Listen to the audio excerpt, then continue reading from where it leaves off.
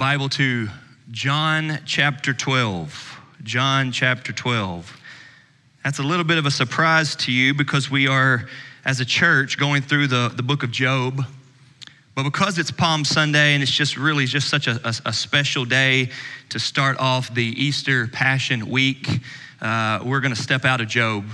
And so here we are at John chapter 12. I want to welcome you all to the Easter Passion Week. I hope you know what that is. Today is Palm Sunday, the day that we know that Jesus entered into Jerusalem, formally, officially declaring himself to be the Messiah of Israel, albeit not in the terms that they may have been expecting, but still, that's what it is.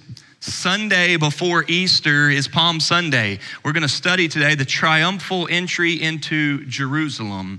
This is a cool week. It's called the Passion Week of Christ. And we know that he entered into Jerusalem on this Sunday and he rose again on the next Sunday. We know that nothing happened on that Saturday. We know that he was crucified on Friday. That's Good Friday. We know that on Thursday, there was the Last Supper or the Lord's Supper, the washing of the disciples' feet, right? That's all this week.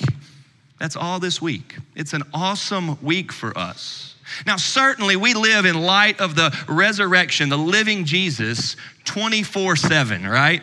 So a couple weeks from now, when we have forgotten about Easter, we are still worshiping the living Jesus. And let's make sure we know that. Every Sunday for us is Resurrection Sunday, if you will, okay? We just have a holiday that says we're gonna really focus on it, all right? And so we don't lose sight of it, but we do have this Easter Sunday, and it's an opportunity for us to get into it. And so that's what we're doing. And today is the Sunday before Easter, Palm Sunday. And that's what we're going to study. And I think that you're going to find today's sermon really helpful for you to kind of put more and more pieces together about what is it that you believe, what are Christians really, what's church really about, and understanding the life of Jesus. God wants us to know him. He wants us to know the truth. He doesn't want us to be in the dark on who he is and what he's like and what he's done and how we are to understand him. And so this is great. It's Palm Sunday and we start today the Passion Week, all right? We have an awesome resource for you all, and here's what it is. On your way out today, if you have any kids in your life, we want you to grab these, parents or grandparents. This is an awesome resource. It says Easter Devotional Guide for Families, put out by Lifeway Kids. And it is a walk. It's got the date. Today is March the 28th. And so it starts with today, March the 28th. It's got what you should read. It's got what the point is. It's got family discussion questions. It's got a guide for praying through it. It's got a little activity that can help you with it. And then you turn the page and it's got the same thing for tomorrow. And so for today, Monday, Tuesday, Wednesday, Thursday, Friday, Saturday, and Sunday, this is for you. We have these. These are awesome. On your way out, Jake will be at that door and Matt will be at this door and they have these. Please grab one of these. Now, if you're gonna just take it to be kind, then don't do that. But if you're gonna take it and you're gonna actually read with the kids at home and go through this, then please take these. This is an awesome resource, okay? The Passion Week that we are in is a wonderful time for you to get your family focused. It's a wonderful time for you to steady your heart and recalibrate and get back focused, all right? It's okay if you've not done anything like this before or you've not done anything like this since last Easter. It's okay. You can start this evening by this resource that we want to give you today, okay? Along with that, let me say that we have a lot of services this week, all right? We're gonna have church tonight with the 10 Commandments series. We're gonna have Wednesday night church like we normally do, but then we've added in these extra services. And right here on Friday night, we're gonna have a Good Friday service. If you're looking for a way to kind of focus your faith, grow in the Word, understand what it means to follow Christ, that we want to invite you. The Friday night Good Friday service, we do it each year. It's a simple service. It's not even an hour long, but it allows us to focus in on the crucifixion of Jesus, which came before the resurrection of Jesus. So if we're going to be here Sunday morning focusing on the risen Christ, that he's alive and the tomb is empty, Friday night is kind of this extra emphasis of Easter week to focus in on that. I want to invite you to be here Friday night as we look at the crucifixion of Jesus, all right? And then on Sunday morning, we're going to have 2 services and a sunrise service. Some of y'all I know have never been to a sunrise service, but the Bible says that Jesus rose from the grave early that Sunday morning. And the Bible says that when they showed up at the tomb, before the sun had come up, Jesus had already risen and the tomb was empty and the stone had been rolled away. And so Christians like to do that on Easter Sunday. Here's what we're gonna do. We're gonna meet out front here of our church. We're gonna meet outside. We'll have chairs on the lawn and on the sidewalk. You can sit on the steps. You can sit on the front porch. And we will have a worship service here at 7 a.m. next Sunday. We wanna invite all of you all to that, okay? We will provide breakfast after that at 8 o'clock right here. And then we will not have Sunday school, and then at 10:45, we'll be back in here. You can come to one, you can come to both, you can come to everything. We can see you Wednesday, Friday, Sunday. We can see you a lot this week. But here's the point. We want you to focus in on, is the risen, living Jesus everything to you? Is he your Savior? Is he who you follow, okay? So it's going to be a good week, and we're looking forward to it. A whole lot of plan and preparation has gone into that. So today, John chapter 12, Palm Sunday. We were watching a TV show the other day, and they used the phrase that there were the brains and the brawn. Y'all have heard that phrase before, right? I love that phrase. And so we were having a little discussion about what that means, and y'all know what it means, right? There's a partnership, or there's a team or something, and somebody in the group is the smart one, and somebody in the group is the strong one, right? And so I raised the question that in our marriage, who's the brains and who's the brawn? That was an easy question for our kids. They said, well, mom is the brains. And at first I kind of thought, that's a compliment. I am stronger than her, right? I'm stronger than her. I like being the brawn. But then it kind of dawned on me, well, wait a second. Are y'all kind of recognizing me as the brawn, or are y'all recognizing me as not the brains? And we kind of had that discussion, and it led us to going, well, wouldn't it be good if we're both? What if she's brains and brawn in some capacity, and I'm brains and brawn in some capacity? Wouldn't it be better to be both? Like, we don't have to be an either or, do we? When it comes to Jesus, there's this huge tension between who is he and what has he done? This comes out all the time in the Bible. Who is he and what has he done? And I want you to hear today, you can never let it just be one of those.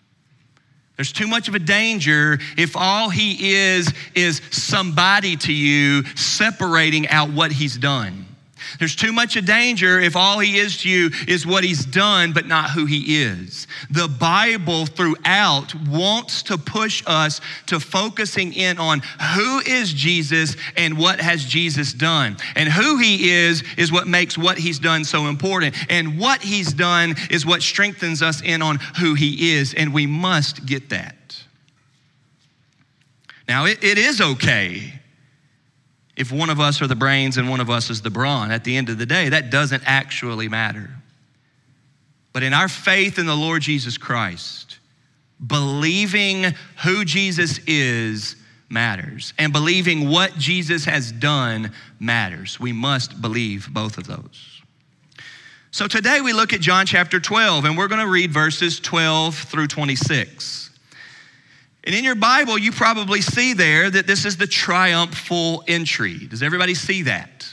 Now, this is neat, okay? It's Palm Sunday. It's the triumphal entry. This is when Jesus entered into Jerusalem for the final time so that he could die and be crucified. This is a Sunday. He would be crucified on a Friday, okay? That's what's about to happen. The reason why it's called the triumphal entry is because There was very much so like this kingly, godly, Messiah, divine glory type of thing entering through the east gate into Jerusalem. Cities back then had walls all around them. You could not just drive into a city. There were proper places to enter in. There were gates with guards, and that's the only way you got in. And the east gate was recognized as the place where glory would come, where the Messiah would enter into. And that's where we have Jesus entering into Jerusalem here. That's why I said at the beginning that he is announcing and officially declaring that he is their Messiah. That's why it's called the triumphal entry. But because they didn't fully understand who he is and what he's done rightly the way we are to, and they had not understood it yet, there was a whole lot of confusion about that, and that's what I want to show today. But this triumphal entry passage that we have in John 12 is such a key part of the story that it is in all four Gospels. Matthew, Mark, Luke, and John, the first four books of the New Testament, are considered the four Gospels. They are just four different accounts or perspectives of who Jesus is and what he's done, the life and story of Jesus. The Gospel according to Matthew, the Gospel according to Mark, the Gospel according to Luke, and the Gospel according to John. These are four different guys, some disciples, some not. Four different guys who are writing down their thorough investigative report of who Jesus was. It's really good for us. And so we read all four of them and we can hear all these different things. And Matthew has some stories that Mark doesn't have, and Luke has some stories that John doesn't have, right? But there are a few stories that all four record for us. And the triumphal entry is one of those. Matthew chapter 21, Mark chapter 11, Luke chapter 19, and John chapter 12 all have the triumphal entry. Now, with the four Gospels, the first three are called synoptics, and that just means they see it the same way, okay? The synoptic Gospels, Matthew, Mark, and Luke, and that means they see it the same way. So Matthew, Mark, and Luke are very similar, and they often report in a very similar way, and John kind of stands alone as being very different from the others. But all four have the triumphal entry. They all want us to know Jesus entered into Jerusalem, and this was massive in the history of Israel. This is massive in the faith of Israel, because what Jesus entered into Jerusalem for is ultimately what all of creation is about. What he entered into Jerusalem for is what this whole book is pointing us to. What Jesus entered into Jerusalem for is the very thing that will satisfy your soul and bring life to your body. The triumphal entry points us to why Jesus came. Okay? That's why this passage is so important here on Palm Sunday. Read with me John 12, 12 through 26. The next day, the large crowd that had come to the feast heard that Jesus was coming to Jerusalem. So they took branches of palm trees and went out to meet him, crying out, "Hosanna! Blessed is he who comes in the name of the Lord, even the King of Israel." And Jesus found a young donkey and sat on it, just as it is written, "Fear not, daughter of Zion. Behold, your king is coming, sitting on a donkey's colt." His disciples did not understand these things at first. But when Jesus was glorified, then they remembered that these things had been written about him and had been done to him. The crowd that had been with him when he called Lazarus out of the tomb and raised him from the dead continued to bear witness. The reason why the crowd went to meet him was that they heard he had done this sign. So the Pharisees said to one another, "You see that you are gaining nothing. Look, the world has gone after him." Now among those who went up to worship at the feast were some Greeks. So these came to Philip, who was from Bethsaida in Galilee, and they asked him, "Sir, we wish to see Jesus." Philip went and told Andrew. Andrew and Philip went and told Jesus, and Jesus answered them, "The hour has come for the Son of Man to be glorified. Truly, truly, I say to you, unless a grain of wheat falls into the earth and dies, it remains alone. But if it dies, it bears much fruit. Whoever loves his life loses it, and whoever hates his life in this world will keep it for eternal life. If anyone serves me, he must follow me. And where I am, there will my servant be also. If anyone serves me, the Father will honor him. This is the triumphal entry passage according to John. The triumphal entry passage is very well known, just as Palm Sunday is. It's a big holiday. But the Palm Sunday triumphal entry passage gets a lot of attention with Hosanna, them crying out, the people lining the streets, and the palm branches, right? Everybody, when they hear of Palm Sunday, remembers the palm branches, which the people went and gathered and they brought to the streets. And it really was kind of sort of the way we would think of a parade. It really was. Jesus was riding in, and although they didn't like that he was on a small little donkey, that doesn't seem very glorious, right? Although he was riding in on a donkey, they were still thinking, this is our king, God's king coming for us. And so they did cry out, and they did praise, and they did worship. And there's a real sense in which they're right, and they're getting it right, and they're understanding, and it's glorious, and they're praising him. You see that in the passage from Luke 19 that Matt read just a minute ago, where they try to tell them to stop worshiping him, and Jesus says, if these don't, the rocks will cry out. That's an awesome picture that we see. Jesus says, I will be worshiped, and if people don't worship me, all of creation will. The stones will sing songs to me because I'm that worthy and that deserving of worship. It's an awesome part of it. But it's these things, the donkey, the colt, that he'd never been ridden, right? The mystery around them going, why are you taking this donkey? Because it's not yours. And they say the Lord needs it, and they say, okay, right? That's a neat part of the story with the sovereign lordship authority of Jesus. The palm branches, the entering in the donkey and all of that. And Palm Sunday often is focused on that. But when it's only that, we miss the main purpose of the cross of Christ, the crucifixion, and the death of Jesus.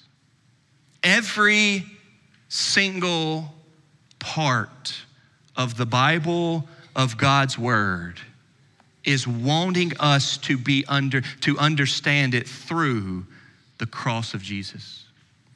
If you're new to Bible study, then let me welcome you to that.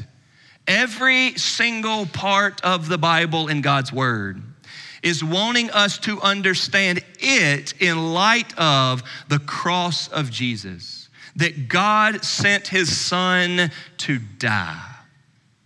We can never, as Christians, seek to understand truth or scripture or life apart from the reality that Jesus Christ died on a cross. Because the Bible says that the wages of sin is death. And if anybody sins, they will die. All of us have sinned and all of us will die. That's pretty basic. But Jesus is God and he never sinned. And so there's a great discussion around, well, then how did he die? How could he die? Why did he die? And the answer to that is he would not have died because he was sinless. But on the cross, God put the sins of the world on Jesus as a sacrifice, and so he was killed for us. This is a part of the Easter story, and this is a part of life that must be understood. Now, another little note that's going on here, a little side note that's going on here, is that they are coming to Jerusalem to celebrate the Passover. And the Passover is the holiday once a year where they would kill a lamb as a sacrifice for them. And Jesus and God worked it out to where Jesus Christ was killed during the Passover. And the New Testament tells us that now Jesus is our Passover lamb who died for us. So we have to understand everything in light of the cross. And in the story of the triumphal entry that we read here, they are recognizing we need a savior, we need an answer, God's gonna set up a kingdom, but they didn't understand that fully. And the way we know that they didn't understand that fully is because they didn't have the idea of redemption, sacrifice, cross with it. And yet we do. So that's what we're studying here today. So while all those other themes are there in this passage, or in these 4 passages from Matthew, Mark, Luke, and John, I want you to also recognize that it is in these passages, well, what's this mean? Who is Jesus? Let me show you a few things. In the account from Matthew chapter 21, verse 10, it says this: "And when he entered Jerusalem, the whole city was stirred up, saying, 'Who is this?'" Isn't that great? So there's a real sense in which, oh yeah, this is Palm Sunday, we got the branches, Hosanna in the highest, and everybody just thinks this is an awesome new holiday for them. The king has come, God's setting up his kingdom here. But Matthew tells us that the whole city, 21:10, asked, "Who is this?" So there's a good question there. Who is this, and what does this mean? Why is it significant? All right? In Mark, we have Mark telling us basically a lot of what all 4 are saying. Mark always keeps it simple. His gospel is the shortest. He was in a hurry. It was written first. But Mark tells us those who went before and those who followed were shouting, "Hosanna! Blessed is he who comes in the name of the Lord. Blessed is the coming of the kingdom of our father David. Hosanna in the highest." So Mark tells us of the people that were there thinking, this is it. But notice that they're thinking of the kingdom of our father David. Notice that they're just thinking national. They're just thinking political. They're just thinking, man, it used to be awesome with David. He was such a good king to us. And it really seemed like Israel had things going well. And once Jesus gets back in here, or once Jesus enters in here, and if he is our king, man, things are going to get so much better for us nationally, politically here. That's what they were thinking mostly. Now, because they are God's people, they were thinking about it from a spiritual perspective well, and yet it was completely wrong. He wasn't coming to set up a kingdom here. He had already said, "My kingdom is not of this world." So there were people there thinking, this is it, and there were people there going, "Who is this?" Then you get to Luke's account, which again, Matt already read that. And here's what we have the Pharisees saying. Remember, they were already against Jesus. They didn't like Jesus. Jesus was declaring that he was God. Jesus was declaring that he had come from God. Jesus was declaring that he was the Son of God. Jesus was declaring that he was the Savior. Jesus said all of those things, and the Pharisees did not like it. They already had their religion and thought they were focused on God, and Jesus was just getting in the way. So the Pharisees, Luke 19:39, in the crowd said to him, "Teacher," they said this to Jesus, "Teacher, rebuke your disciples." You talk about like not getting it. These guys did not get it. They told Jesus, "Rebuke your disciples," Luke 19:39. And that's when Jesus answered back, "I tell you, if these were silent, the very stones would cry out." So the Pharisees didn't understand. They're telling Jesus what to do. They're wanting the people who are saying Hosanna and blessed is he who comes in the name of the Lord. They're wanting them to shut up and be quiet and to stop praising him. Now, I already said that they're partly right. Jesus says, let them keep doing it. Because Jesus understands that what he's about to do will unfold further who he is and what he's doing.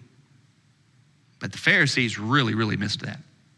Just as a little side note for you all, one of my favorite people to listen to in music is Shane and Shane. They have a whole album called Rocks Won't Cry. That's a good album. Hey, if we're singing, the rocks don't need to, right? If we're praising Jesus, the rocks don't need to. They have an album called Rocks Won't Cry. It comes right there from Luke 19:39. So in Matthew, people are asking, who is this? In Mark, he's saying that people are trying to worship him. Luke shows the Pharisees absolutely rejecting the whole thing. And then we get to John, what we're going to study here this morning. At John chapter 12, verse 16, it says, his disciples did not understand these things at first. That's helpful. The disciples didn't understand. They weren't understanding all that was going on. They are the ones that have been with Jesus for 3 years. We're at the very end. Remember, this is the last week of Jesus' life. He's about to leave them. They know him really well. They know what he said. They know how he acted. They know how good he was, right? They know his declarations. They know his claims to be God and Savior. And yet they're still not understanding everything, okay? So let me say a couple things. One, you can't understand fully until the Spirit is inside of you. You can't understand fully until you have a new heart and the new birth. The natural man, the fallen man, does not understand these things. Now, they understand goodness. They understand morality. They understand good and bad. And that's why there's a lot of fine people in the world that yet still do not worship God. They don't trust Christ. But the second thing I want you to understand is you also cannot understand until you understand redemption. Now, you could understand redemption before he had died on the cross, but they were wrestling with it and they were struggling. They were struggling with that. You cannot understand a relationship with God, rightness with God, worship to God, until you understand redemption, sacrifice, redeemer. That this guy died when he shouldn't have died, and I'm the one that should have died. This guy was punished when he shouldn't have been punished, and I'm the one that should have been punished. He didn't sin, and yet I have sinned before God. Yet he loves me and receives me and welcomes me because I believe that he did that for me out of his love for me. That is what it's all about. And until you understand that redemption, everything else will be cloudy and blurry and at times make sense and at times just raise more questions. We must understand redemption. And so the disciples are wrestling with this. It says that they did not understand these things. In verse 18, though, of chapter 12, it says, the reason why the crowd went to meet him was that they had heard that he had done this sign. So here's another group of people that are kind of going, we've heard some things. We want to come see what's going on. We've heard about the entry into Jerusalem. We've heard about the donkey, right? John tells us this is a fulfillment of Zechariah chapter 9. The prophets had said that the Messiah would ride in on a donkey. Jesus did. So they're hearing all of this. They're thinking, okay, I think something's going on here. It's a big deal. People are lining the streets. We got to go see what this is about.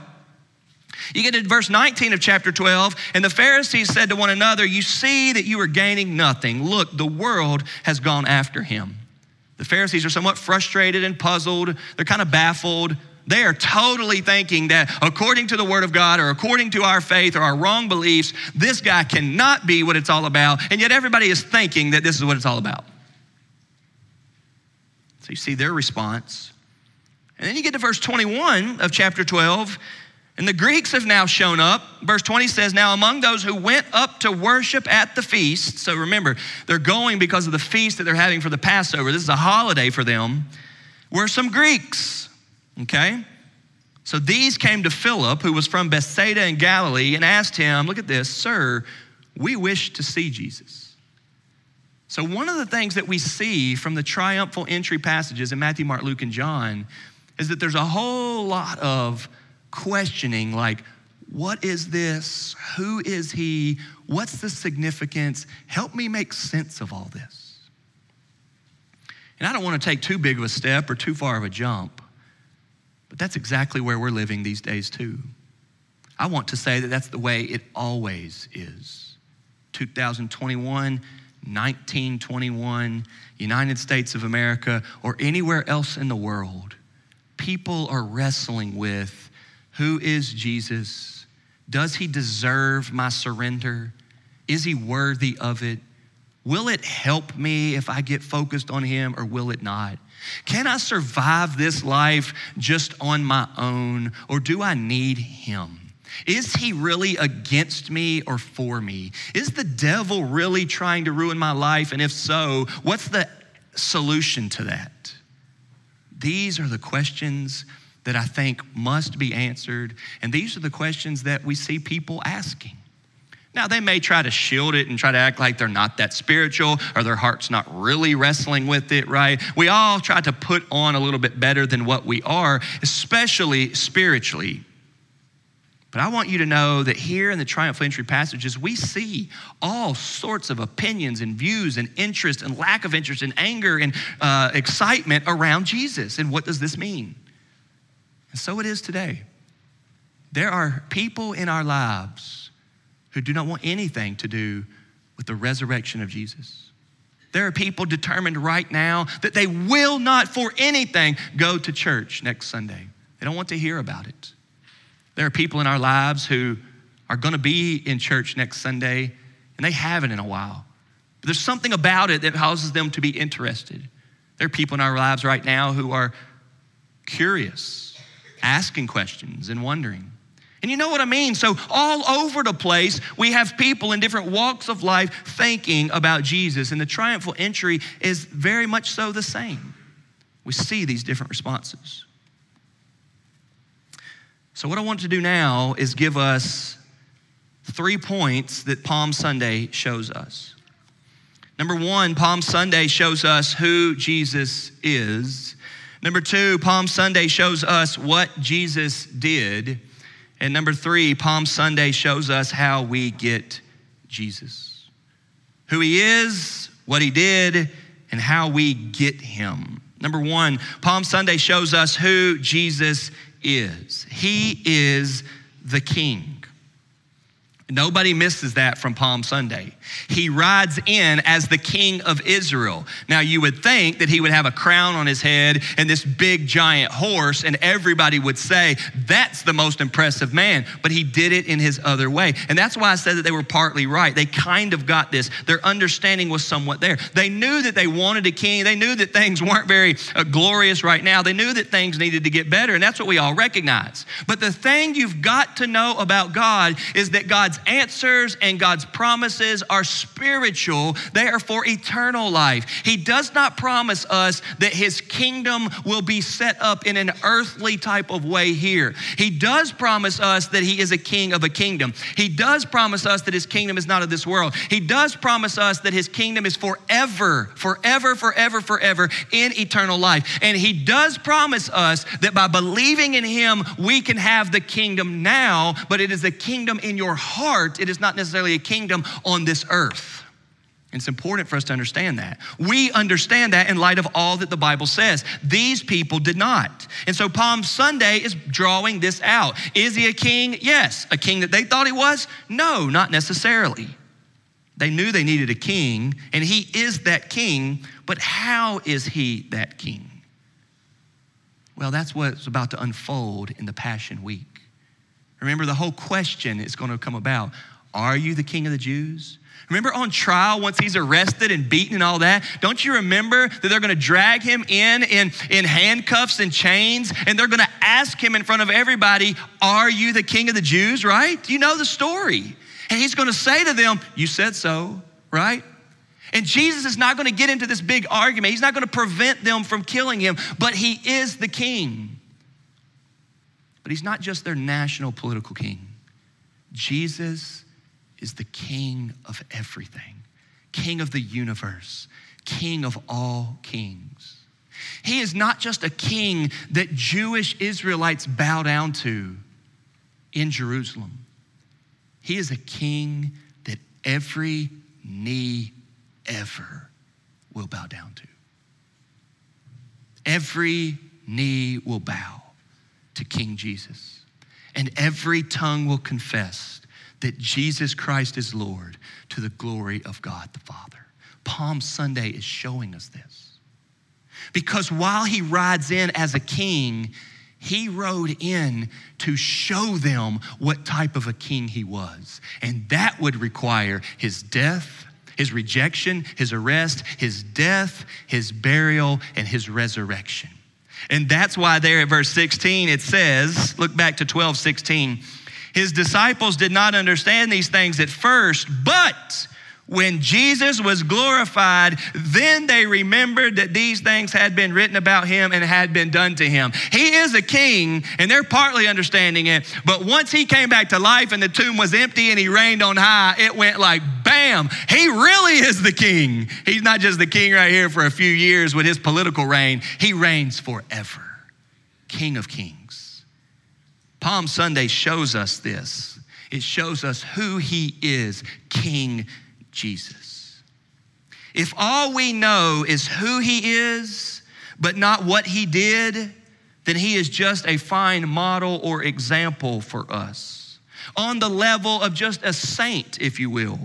On the level of any exemplary life or person, if all we know is who he is and not what he did. But if all we know is what he did, and that's about to be the second point, but if all we know is what he did but not who he is, then he is just a nice piece of history that struggles, or we struggle to see its significance for today.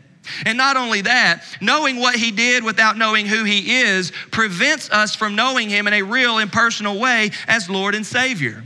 We must see that the Bible wants us to know Jesus Christ for who he is and for what he did, and we must believe both. Palm Sunday shows us who he is, the king. But number two, Palm Sunday shows us what he did, what he came to do. We can't miss this. This is the part that they really did not understand. Look back to chapter 12. So those Greeks show up and they find some disciples and they ask Philip and Andrew, "Sir, we wish to see Jesus." And so in verse 22, Philip went and told Andrew, and Andrew and Philip went and told Jesus. So now, check this out. Jesus has ridden into Jerusalem on the donkey, and there are people there who are mad, the Pharisees. There are people there who are questioning, like Matthew tells us about. But there are some travelers who had come to Jerusalem for this holiday. They're seeing what's going on, and they're going, "Hey, we want to see him too. Sir, we wish to see Jesus." What a statement, right? So Philip and Andrew go and get him. That's cool. Verse 23, now Jesus is answering. And this is huge because we have Jesus having just entered into Jerusalem. Worship is trying to happen, and you've got some people there saying, "We want to see him," and now they've got him. Isn't that cool? Verse 23, Jesus answered, "The hour has come for the Son of Man to be glorified." This is a huge statement in the Gospel of John. The hour has come.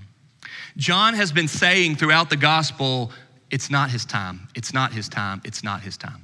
And every time he said it's not his time, he would say it like this: "My hour has not yet come."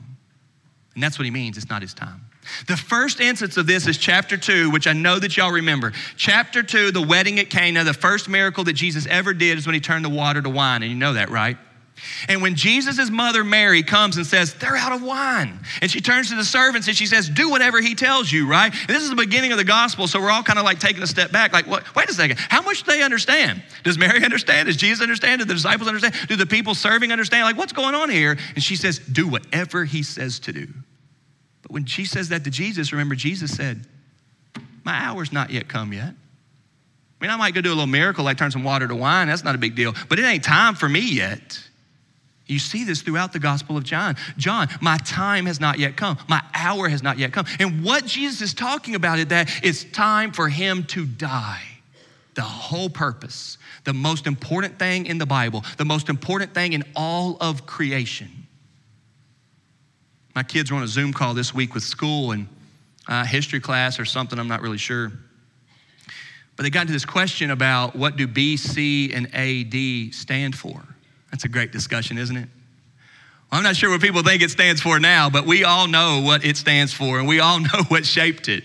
And we can change it all around and say what it stands for, but I'll tell you what split the date. It's the coming of Christ. That's what split the date. And we can decide that it means other things now, but everybody with a brain at all can recognize there was something massive that happened at the end of the BCs, and there was something massive that happened at the start of the ADs, right? And Anno Domini means year of our Lord. What this Bible is wanting us to understand is that Jesus Christ came to die. And Jesus Christ came to die because me and you need somebody to die for us. We are not going to be good enough to get there. We are not going to get to our deathbed or our funeral and just think, well, I have been a great person. That ain't going to work. We are not going to walk to the gates of heaven and hope that we wink at him the right way or present ourselves well enough that we will find favor in his sight. That's not the way it works. We will find favor in his sight because he's a gracious and favorable God through sending his son Jesus to die for us. And when you are washed in the blood and clothed in his righteousness and holding on tightly to faith, you will be accepted by him. That's all you have to do. That's all you have to have. But you have to know that God sent his son Jesus to die for you, and you have to believe that. And you see this because he keeps saying, it's not my time, it's not my time, it's not my time. But right here in John chapter 12, as soon as he does the triumphal entry into Jerusalem, they come looking for him. Philip and Andrew bring these Greeks to Jesus, and Jesus says, it is time. The hour has come. What hour? The time to die. He is going. Luke chapter 9, way back in Luke chapter 9, when Jesus gets determined, Luke chapter 9 says he set his face toward Jerusalem, which is one of those hints, those foreshadows of he's dialed into the cross. He's going to die. Now notice what he says next. I'm telling you that verse 23 means it's time for him to die. And if you're not so sure about that, well then look at verse 24. Truly, truly, I say to you, this is Jesus still talking, unless a grain of wheat falls into the earth and dies, it remains alone. But if it dies, it bears much fruit. He is talking about himself. The very life that is to be found in the world, the very light that is to be found in the world, the very growth that is to be found in the world, the very fruit that is to be found in the world, all of these terms that he's using right here come through the death of Jesus being a life giver to those who are dead in their sins. We are dead in our trespasses and sins. We do not have life or fruit or growth or light in us without Jesus. But through him dying for us, we can get his life, his light, his righteousness given to us by faith. Not because of our performance, not because of our obedience, not because of our good works, but because of his life and light. Because of him dying for us, when we believe that, we get his. And that's what he's describing here. Palm Sunday shows us what Jesus did. Notice in verse 24, you have a grain of wheat falling into the earth. You have and it dying. You have but if it dies. You have him talking about death, and he's talking to himself. If anybody tried to say that he was talking about gardening here, it would be the most off-the-wall, random, odd, I cannot understand what he's talking about. But he's talking about himself. My hour has come. The hour has come for the Son of Man to be glorified. It's time for me to die. And so Palm Sunday shows us that we are to understand the donkey, the riding in, the entry into Jerusalem, the palm branches, the worship, the confusion around it, the why he didn't really accept that worship as the final thing. This wasn't a parade. It wasn't a victory parade for sure. He was just starting the big deal. He's 5 days away from the main event, the crucifixion. He came to die. If all we know is who he is, but not what he did, then he is just a fine model or example for us on the level of any exemplary life or person. But if all we know is what he did, but not who he is, then he is just a nice piece of history that we struggle to see the significance of today. And not only that, knowing what he did without knowing who he is prevents us from knowing him in a real and personal way as Lord and Savior. We must see that the Bible wants us to know Jesus Christ for who he is and for what he did, and we must believe both. Now, if you're still struggling with that the whole purpose of it all is for him to come to die, then I want you to look ahead for just a second. Look all the way over to verse 32. And we stopped at verse 26 today, but I want to show you verse 32. Jesus is still talking. And I, when I am lifted up from the earth, that's talking about the crucifixion on the cross. And I, when I am lifted up from the earth, will draw all people to myself. Look at verse 33. He said this to show by what kind of death he was going to die. So the crowd answered him, we have heard from the law that the Christ remains forever. How can you say that the Son of Man must be lifted up? Who is this Son of Man? You see that? Jesus is still talking to them about his death. This is the entire issue. Truly, the entire issue is him dying. How did he die? Why could he die? Why did he need to die? That's the issue. And he was teaching them this. They weren't understanding it. But Palm Sunday shows us that he had to, that he came to. Palm Sunday shows us who he is. He's the King, forever King, eternal King, King of Kings. Palm Sunday shows us what Jesus did. He died on the cross for the sins of the world. But lastly and finally, Palm Sunday shows us how we get Jesus. Look back to verse 25. He goes immediately from his life and death and purpose and his hour and why he came. Remember, that's all he's talking about there in 23 and 24. All right? He had to die. That's why he came. The hour has come for the Son of Man to be glorified. That's what he's talking about in 23 and 24. And immediately in 25, look what he says. Whoever loves his life loses it.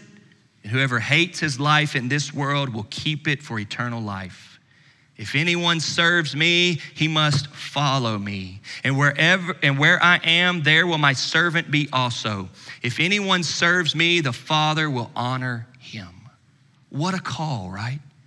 When you understand who he is, he's king of the world. When you understand what he's done, the king of the world died on the cross for us. When you understand that rightly, that I am a sinner that caused him to die. I'm a sinner that needed a sacrifice. I'm a sinner that has broken the law of God. I'm a sinner that's not perfect in the eyes of God. I'm a needy sinner.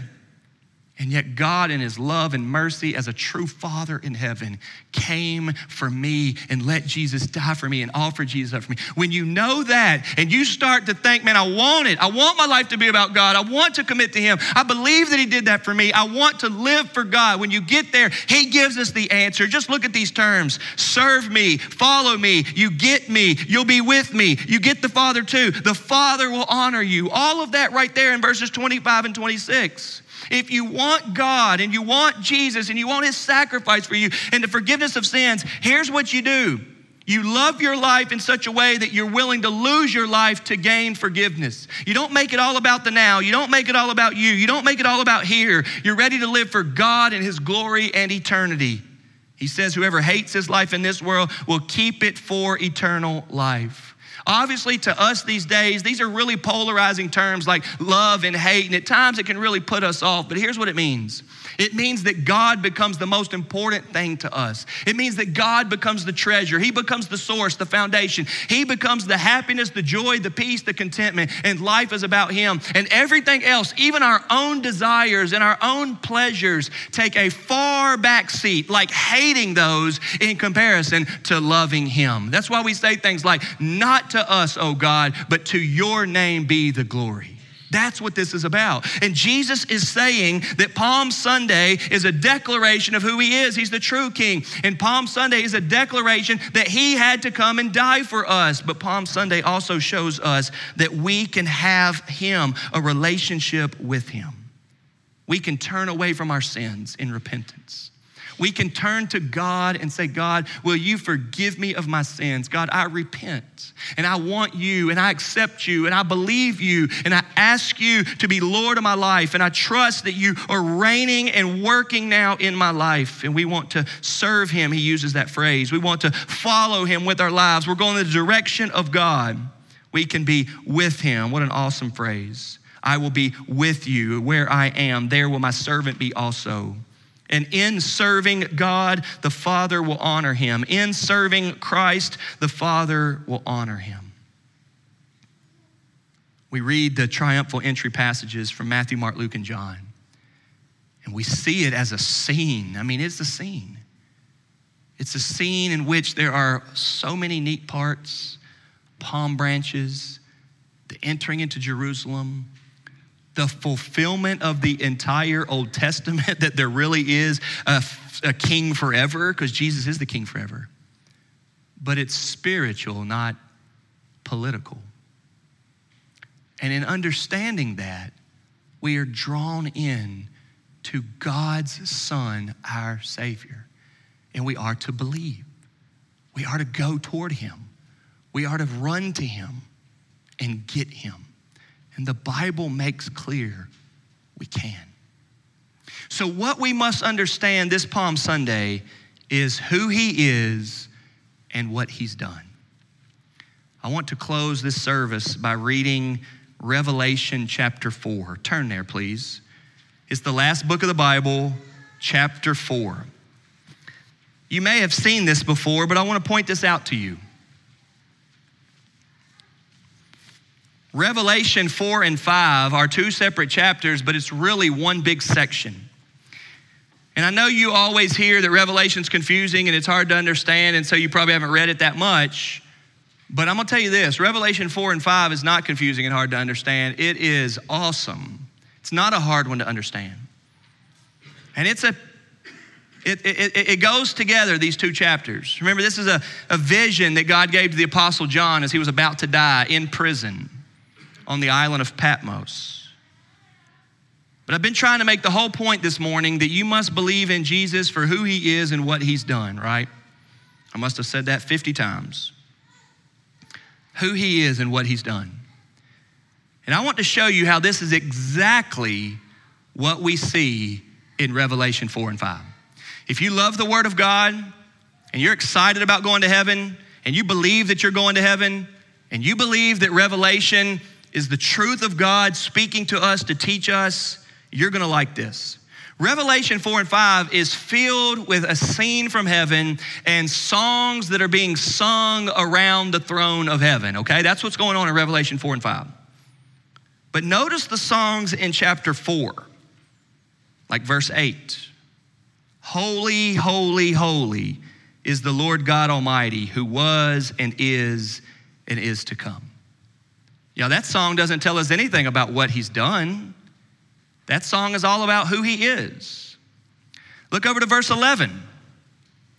They cast their crowns before the throne, saying, worthy are you, our Lord and God, to receive glory and honor and power. For you created all things, and by your will they existed and were created. Again, it's a song about who he is. He's the creator, and he's worthy, and he's God, and he deserves our glory and honor and our attention. He deserves us to go and get him, believing that he died for us. In Revelation chapter 4, they are pictures of songs being sung around heaven, but those songs are all about who he is. But then you get over to chapter 5, it's the same scene, but it shifts a little bit. Verse 5, we've got one who has conquered. Verse 6, we've got one who is a lamb standing as though he has been slain. Then we get to verse 9 and it says, worthy are you to take the scroll and to open its seals, for you were slain, and by your blood you ransomed people for God from every tribe and language and people and nation. That song there is about what he's done. He gave his life. He died. He was nailed to a cross. He was crucified. God sent him to the earth to die for us. God sent him on a donkey riding into Jerusalem Palm Sunday to die for us. And in heaven, they sing songs about that bloodshed. Jump ahead to verse 12. They sang with a loud voice, worthy is the Lamb who was slain. See, the songs in chapter 4 are all about who Jesus is. And the songs in chapter 5 are all about what Jesus did. But they're being sung by people who believed it. See, the thing about heaven is not everybody makes it. Not everybody sings those songs. One of the biggest, most sobering truths of our day, right? A truth that I hope you believe still to your core. Not everybody makes it. But you know what Palm Sunday teaches us? Anybody can. Anybody can. If they will believe who he is and what he's done. Hey, if it's still in your fleshly, prideful way of thinking, to think that God accepts you because of how good you are, would you believe the triumphal entry passage today? That Jesus is the King of all, and he came to die for your sins. And would you believe that? Let's pray. Father in heaven, thank you for Palm Sunday. Oh God, we want to cry out, Hosanna in the highest. Blessed is he who comes in the name of the Lord, because he came to die on the cross for our sins. Father, we worship you for this message. God, we pray that you would stir in our hearts, that we would get you and want you and turn to you with repentance. Father, give us life and faith. In Jesus' name we pray, amen. If you're here today and you're ready to trust in